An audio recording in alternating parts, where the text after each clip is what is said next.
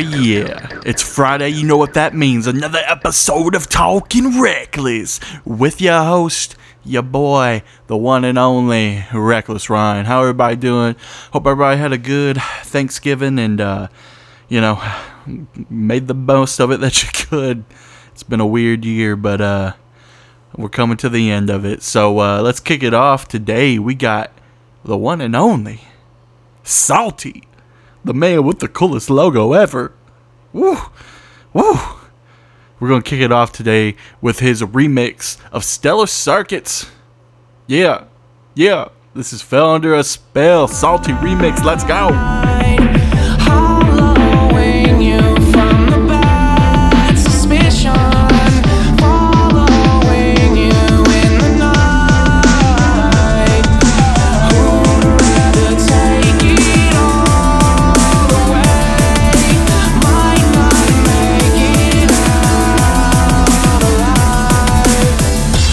What's up, and we're back, and we have the guest today, the homie Saltee from Denver, Colorado. Saltee, tell him what's up, homie. What's up, everybody? All right, my man. So, tell us a little bit about yourself, man. How long have you been DJing and producing? Man, I've been producing seriously for probably about 12 years. Maybe a little more than that. It's kind of hard to say when I began to focus on it, but I'd say like 12 to 13 years, and then started DJing back in 2010. Pretty shortly after I was producing. Just kind of started with like a bunch of different genres. Learned, covered all the bases, learned everything on small controllers and virtual DJ, and then just started really getting into it about 4 years after that, and started to play gigs and whatnot. No doubt, most definitely, bro. What do you remember what really got you into wanting to be a DJ or a music producer? Just a combination of just liking electronic music and liking the sound of it, and having access to all of it from like LimeWire. I know that's funny, but that's what I used to do, was just go on LimeWire and search by genre, and I would find, back then they had like trance, techno, and it wasn't really techno, it was more like Eurodance kind of stuff, but I would just comb LimeWire and just get everything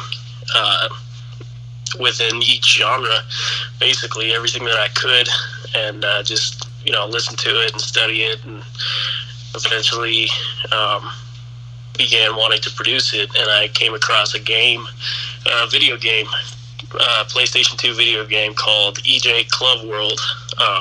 Okay. And this game was basically a step sequencer with a bunch of royalty-free samples, and you would just plug the samples in, pick a tempo and everything, and make a song that way. So started doing that. We found a way to basically record the audio coming out of the PlayStation, and I would do that with my dad. We would just, I'd make songs, and then he would record them from the PlayStation, and that was it. We would cut albums, and they were really incoherent and just like sloppy messes and everything.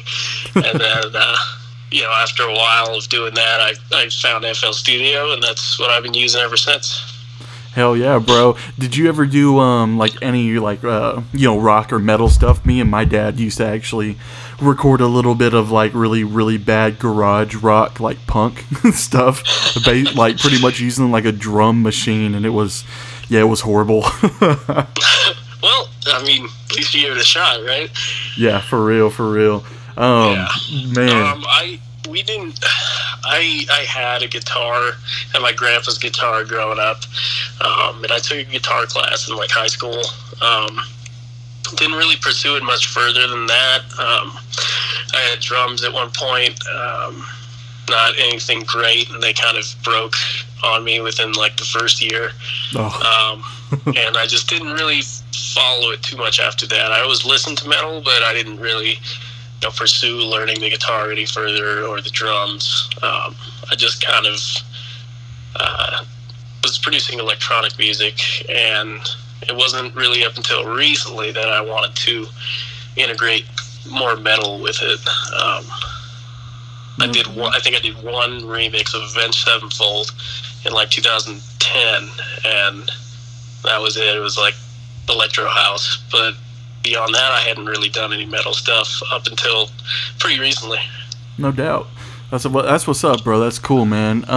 So tell me, your style has changed a bunch from your early days. I'm talking strictly off of what I know from Spotify. I'm talking the Redux stuff, your super early stuff from like 2015. And now you're doing more, drum and bass. And the early stuff was more kind of like deep house, almost a little trancey too at some of them, man. Yeah, man. Tell me what made your sound change. Actually, Spotify only shows you kind of back to 2015 because that's when I was releasing under the Saltee alias, but it goes back a lot further than that. I had an old alias called Hivemind, and I was producing pretty much like all genres way back when I kind of started, and that was a project that was like a lot of trance, a lot of electro house, some drum and bass, and some little tiny bit of dubstep. And I kind of, I wanted a name change after using Hivemind for so long, and I kind of wanted to just have a more refined sound. So I came up with the Saltee name probably back in 2012, 2013, and just kind of honed in on my sound. And it really was a lot of house and techno back then. But since my days as Hivemind, people who listened to my music were saying that they liked my drum and bass stuff the best. So that's kind of what I took into account, and ever since then I really focused and moved away from the house and techno side of things and just kind of put 100% into drum and bass. Most definitely. Yeah, I agree. It's really good. I like everything that I've heard on Spotify, man. It's you're really talented, bro. I really dig the stuff. Thanks, man. I appreciate that. Hey, no doubt, bro. So tell me, man, being in Denver, how do you think that this, influences your music? Say, being in Denver as compared to like Chicago or LA or New York or something. Yeah, so Denver is pretty widely regarded as like the bass capital of the United States, which I think has a lot of influence over a lot of the producers here. Mm-hmm. There's a lot of dubstep that comes out of here, and then more recently there's a ton of future bass. As probably most people know, Lennium is from he's not from Colorado, but he lives in Colorado and all this. Mm-hmm.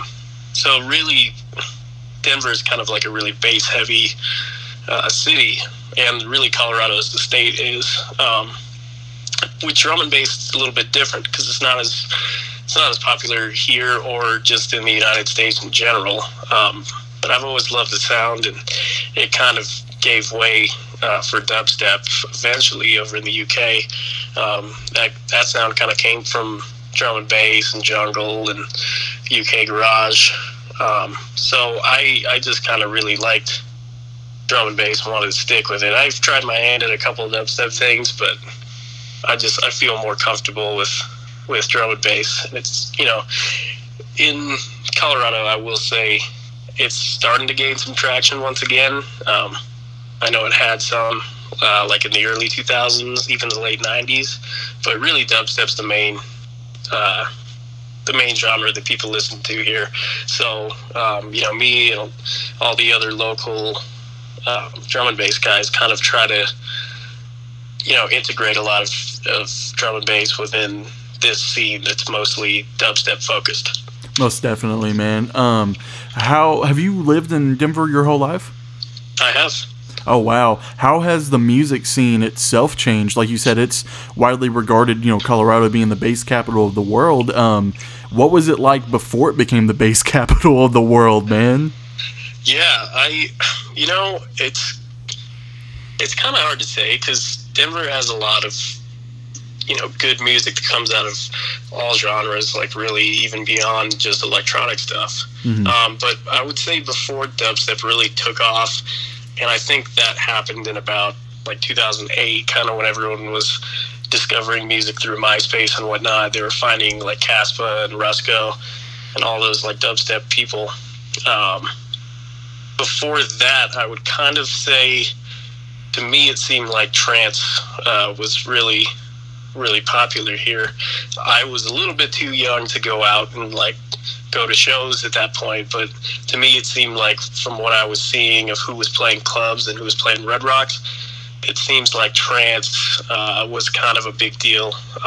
Marcus Schultz, Dash Berlin, even Above and Beyond, artists like that, I think, were really the focus of Global, which is like Global Dance Festival. They used to hold it at Red Rocks and whatnot. Every year you would kind of see those names. More trance, a little bit of like house and like commercial stuff, Benny Benassi and guys like that. But yeah, I would say about 2008 is kind of when dubstep started to take the forefront. Most definitely, man. So you mentioned Red Rocks, so I gotta ask about it. Have you been to Red Rocks? Oh yeah, I've been more times than I can count. Oh man, tell me about some of your experiences there, because for someone out of state, dude, it's just almost like one of the most iconic spots in like America. You know what I'm saying? Like, yeah, especially being from the South, we know all about it, but a lot of us don't get the chance to travel up there. Yeah. I mean, if you do get the chance, I highly recommend it. It's something that I would say I almost took for granted for a really long time, because it was just normal for us to go there. It just seemed to us like another venue. Right. But when you're up there and you kind of take everything in, it's definitely like you kind of get a sense of appreciation, and then you stop really taking it for granted. Really, what kind of opened my eyes to that was just so many artists gassing it up and saying, I can't wait to play Red Rocks again and all this stuff. That kind of really made me realize like what an iconic venue it is. Right, most definitely, man. So now I got to ask a little bit of a downer question, man. How has the Denver scene been with COVID? How, I know I've started to actually kind of see some little clubs start to pop up again. How has the scene affected y'all as a city? So it's been rough, pretty much across the entire city. There's restrictions that have kind of loosened up a little bit. So you have some clubs throwing like obviously socially distanced rooftop parties and things like that. It's all like late afternoon to evening, and everything kind of closes down by about 10. But just 2 days ago on Friday, I believe, they announced another curfew, 10 p.m. curfew, and that kind of really puts a damper on many things across the city. But even aside from like regulations and whatnot, most people here are kind of not really willing to chance it either way. So right, what we're seeing a lot of, much more than shows and socially distanced, dinner events and things like that, we're kind of just seeing more live streams, and I imagine it's the same pretty much across the states. But yeah, it seems to me like people don't really want to take that risk, even if regulations allow clubs and venues to hold shows. Most definitely, man. All right, so speaking about COVID and clubs and everything, man, tell me about you being a marketing director at one of the biggest clubs in Denver. Yeah, so the club was Beta. It was pretty widely known, or at least across the states. Billboard top 20 club and things like that. Wow. Big talent every single week. They kind of ran into some issues there. I started there in, I think, 2015 or 2016 as an unpaid intern, and just kind of worked my way up from there. And then in late 2018, the club closed down. They pretty much said, we're done for good. And then shortly after that, everyone was pretty sad. because it was kind of like the go-to spot for all this music that everybody here loves. Right. Shortly after that, they contacted me and asked me if I wanted to come back on, and I was like, come back on for what? And they basically said they were going to kind of reinvent the club, remodel it, change some of the programming and things like that. So they asked me back as marketing director, and of course I said yes, just because I wanted to, re-experience all those things that everyone within the electronic scene in Denver really loved. Oh, most definitely. About the club. Yeah. So, sure. I took them up on the job.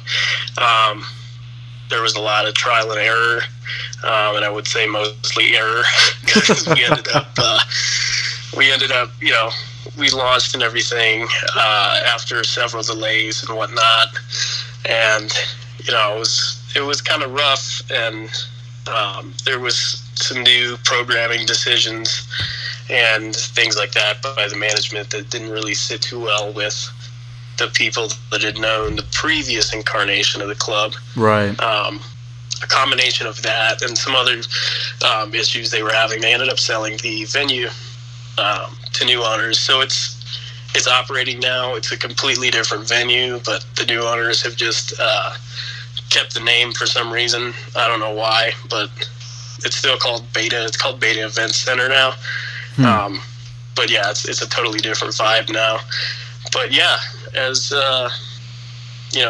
as marketing director of the second installment, I guess I'd say, I would just say, as far as like booking talent and whatnot, that was kind of my main focus. And then other than that, it was pretty much just like lots of promotion, obviously, lots of social media interaction, figuring out like website stuff and whatnot, and just reaching people in the same ways that we had done previously when I worked there at the previous incarnation. Most definitely, man. Who were you able to bring in like some big artists? And if you were, who were some of those artists that you were able to bring in during your time? Yeah.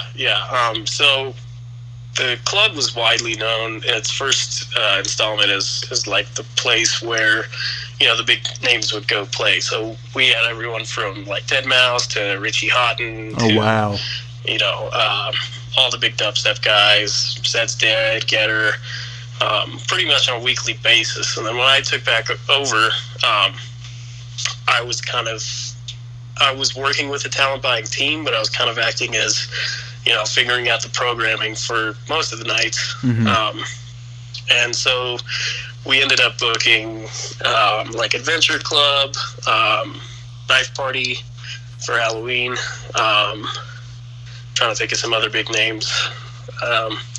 It was a pretty short stint there as Beta 2.0 is what the owners decided to call it. It was pretty short lived, and there was kind of some financial issues that prevented us from really getting that top tier talent every single week. Right. And I think that's kind of why the place ended up getting sold and whatnot. But in that short time, we had some pretty good names as far as electronic music went. The club ended up moving into a more mainstream kind of sound as well. So they ended up booking the Baby. Okay. And like some other hip hop artists and whatnot. And then besides that, it was mostly just locals, I would say. All right. Well, hell yeah, man. That's what's up. That's some big names there, man. And the Baby's really been blowing up this past year. Yeah, definitely. I hadn't heard of him before they booked him, but apparently he's pretty big. Yeah, it's wild to look at now. That's crazy. Yeah. That's wild, man. Yeah. So tell me some about your experiences, man, playing. Like, what are some of the biggest shows that you've been able to do? Have you been on some festivals? Have you headlined out of state? Tell me a little bit about your experiences. Yeah, so I haven't really played like any big stages at any festivals. I played some of the side stages and whatnot. Mm-hmm. Supernatural is one that we kind of have here every year around Halloween time. Used to be called Hella Freakin' Ween, and now it's called Supernatural. Played that one. I was supposed to play Global this year, but quarantine kind of put a wrench in all that. Yeah, a little bit. And then aside from like festival type shows, I would say really the old incarnation of Beta was kind of where I had some of the biggest nights. I never headlined, but I got to play support for some pretty great names. Netsky, Subfocus, Matrix and Future Bound, a lot of drum and bass guys I had the honor of sharing the stage with. Hell yeah, dude! That's fantastic. That is awesome. That's some really cool stuff, man. Tell me about. Some good memories. Oh, I bet, bro. I bet. Tell me about some of your influences on production, man. With you saying that you were bouncing between genres, and you're sticking mainly to drum and bass now. But what are some of your biggest inspirations? Man, that's we could be here all night if I really go into that. I'll edit out after 15. All right, I'll say at the moment or right now, Dimension is a name that I'm just loving everything he's putting out. Subfocus, Netsky, and then I guess outside of drum and bass, Phase One is a dubstep artist that's really fusing a lot of metal elements into his productions, which I find awesome, obviously. Oh yeah. And so yeah, he's been really big for me. And then really outside of that, I mean, just a bunch of different metal across every metal subgenre. Lots of like Veil of Maya era, some tech death type stuff, some progressive stuff between the Buried and Me is huge for me. And hell yeah. Really beyond that, I kind of hate to be one of those people, but I pretty much listen to everything, so kind of try to draw inspiration from wherever I can.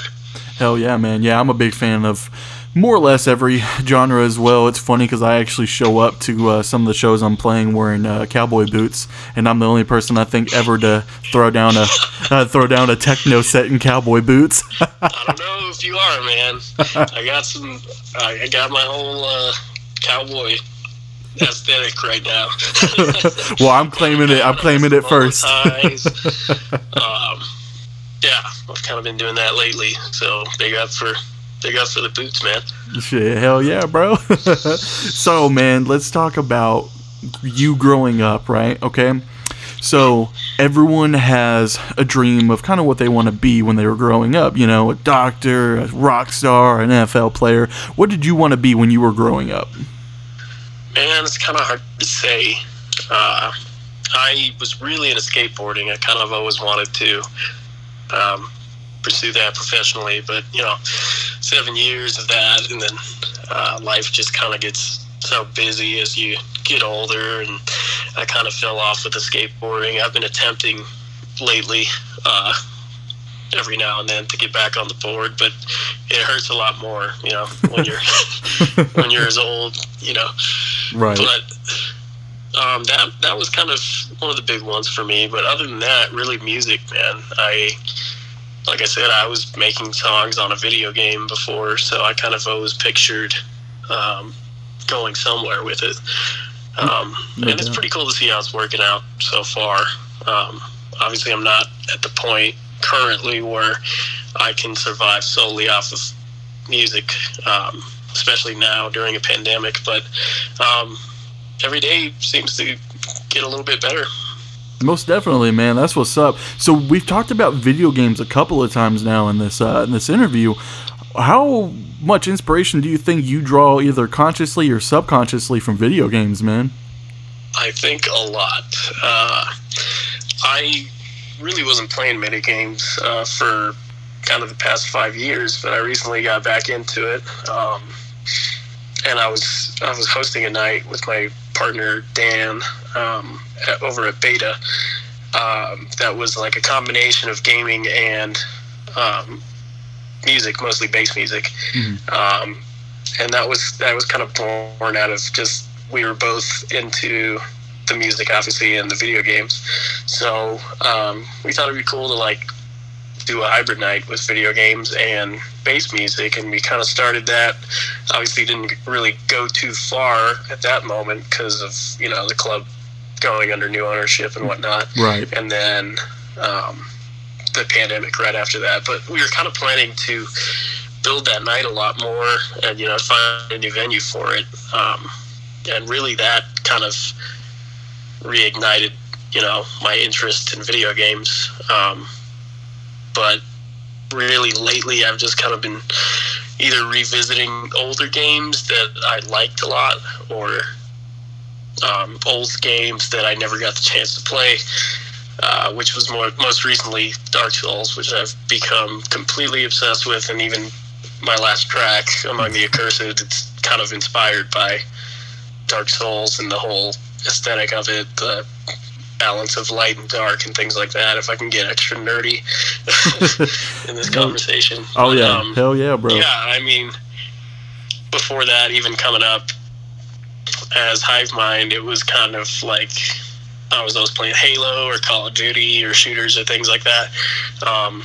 So I would say, even like you said, subconsciously, I think some of those sounds or just some of the I guess landscapes of the video games kind of could probably hold an influence over the sound. And of course the scores or the soundtracks of the video games could do that as well. So I would say a lot. Most definitely. Hell yeah, dude. So tell me, man, so we've talked about video games, we've talked about growing up in Denver a little bit, we've talked about the club scene in Denver, man. What do you feel what do you think's changed the most in the EDM scene from 2010 to 2020, almost 2021? I would say the thing that's changed the most is just the accessibility of it. Back in 2010, I would say that it was a little bit more niche to be into this kind of music and to be producing it, and just to go to the events and things like that. It was a certain crowd back then, and now, really, I think if you ask anyone on the street, they're probably going to have one or two EDM songs or dubstep songs in their playlist. And I think that's partially due to what we talked about earlier, was just, the popularity of bass music in Denver. And that kind of, paves the way for so many younger people to not only get into listening to the music, but into producing it. And I think, the power of the internet and SoundCloud and things like that really made it so widely accessible that now you kind of had this explosion in the mid-2010s of producers and DJs just learning and doing great things. So I would say that's what changed the most over those years. Most definitely, man. For me, I almost feel like the music has gotten so much more technical and advanced, man. Because you go back and listen to early 2000s anything, and the structuring is so different from how it is now. Everything now is so I don't want to say compact, but everything is so just structured and technical, and it's insane, dude. The feeling is insane in the music to me, everything about it's just so different now. Yeah, I totally agree. I think even a lot of tracks that you hear now is really they're more focused on sound design, almost to the extent that it's I want to say a competition, but it's each new song that comes out almost feels like it's one-upping the last song, just by being a little bit more detailed or a little bit more technical. So yeah, I totally agree with you. I think it's the stuff that people are coming up with is just completely next level, and most of those guys that are kind of pushing the envelope on that are really young. Right. So there's no telling where this is going to go, even in the next 5-10 years. Man, for real. So let me ask you this, bro. Okay. Out of anybody, dead or alive, you can choose one. Who are you doing a feature with? I will go ahead and say Peter Gabriel. He's still alive, but just growing up with his music, listening to him with my dad and everything, kind of just really shaped the entire way I look at music. So I would say something with him, whether it was, a regular rock song or a regular kind of pop song, or something more experimental. I would say that would be like the apex for me. Most definitely, man. Well, we're about towards the end of this episode, bro. Do you have anything else that you want to talk about? You want to shout out? Anything you want to do? Yeah, I could shout some people out here at the end. Yeah, that's fine with me. I will go ahead and shout out some of the producers that I've been collaborating with recently, and that would be Knock Knock. That's N-O-K, N-O-K. We have a new track coming up together that we just wrapped up, so be on the lookout for that. My man Stoic, also really, really just crushing the drum and bass lately in Denver. Solo Denver bass producer who's just really, like we talked about earlier, the technicality of some of these producers. He's one of them. Every track is just like chock full of stuff that you're like, wow, how did he do that? Oh, hell yeah. So I would say those two producers. Shout out to my girlfriend Sarah, who designed my logo. There you go. Oh yeah, dude, the logo is so badass. I can't wait to throw it on the cover art, man. It's so badass. Oh, thanks, man. Yeah, I really liked it. She came up with the concept and she drew it out, and then my friends at Pulse of Profits, they're designers. They kind of, made the font and everything and digitized the concept of the logo. So shout out to them as well. Hell yeah, big shout out to both of them. Yeah, yep.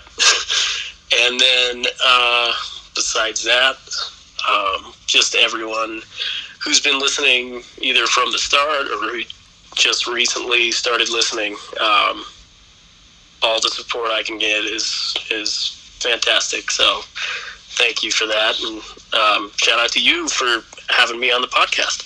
Hey, most definitely, man. Anytime I can get someone super talented and then also, has been in the scene a little bit, man, and has some stories that they can share, it's always a blast for me as well, man. Yeah, man, I appreciate it.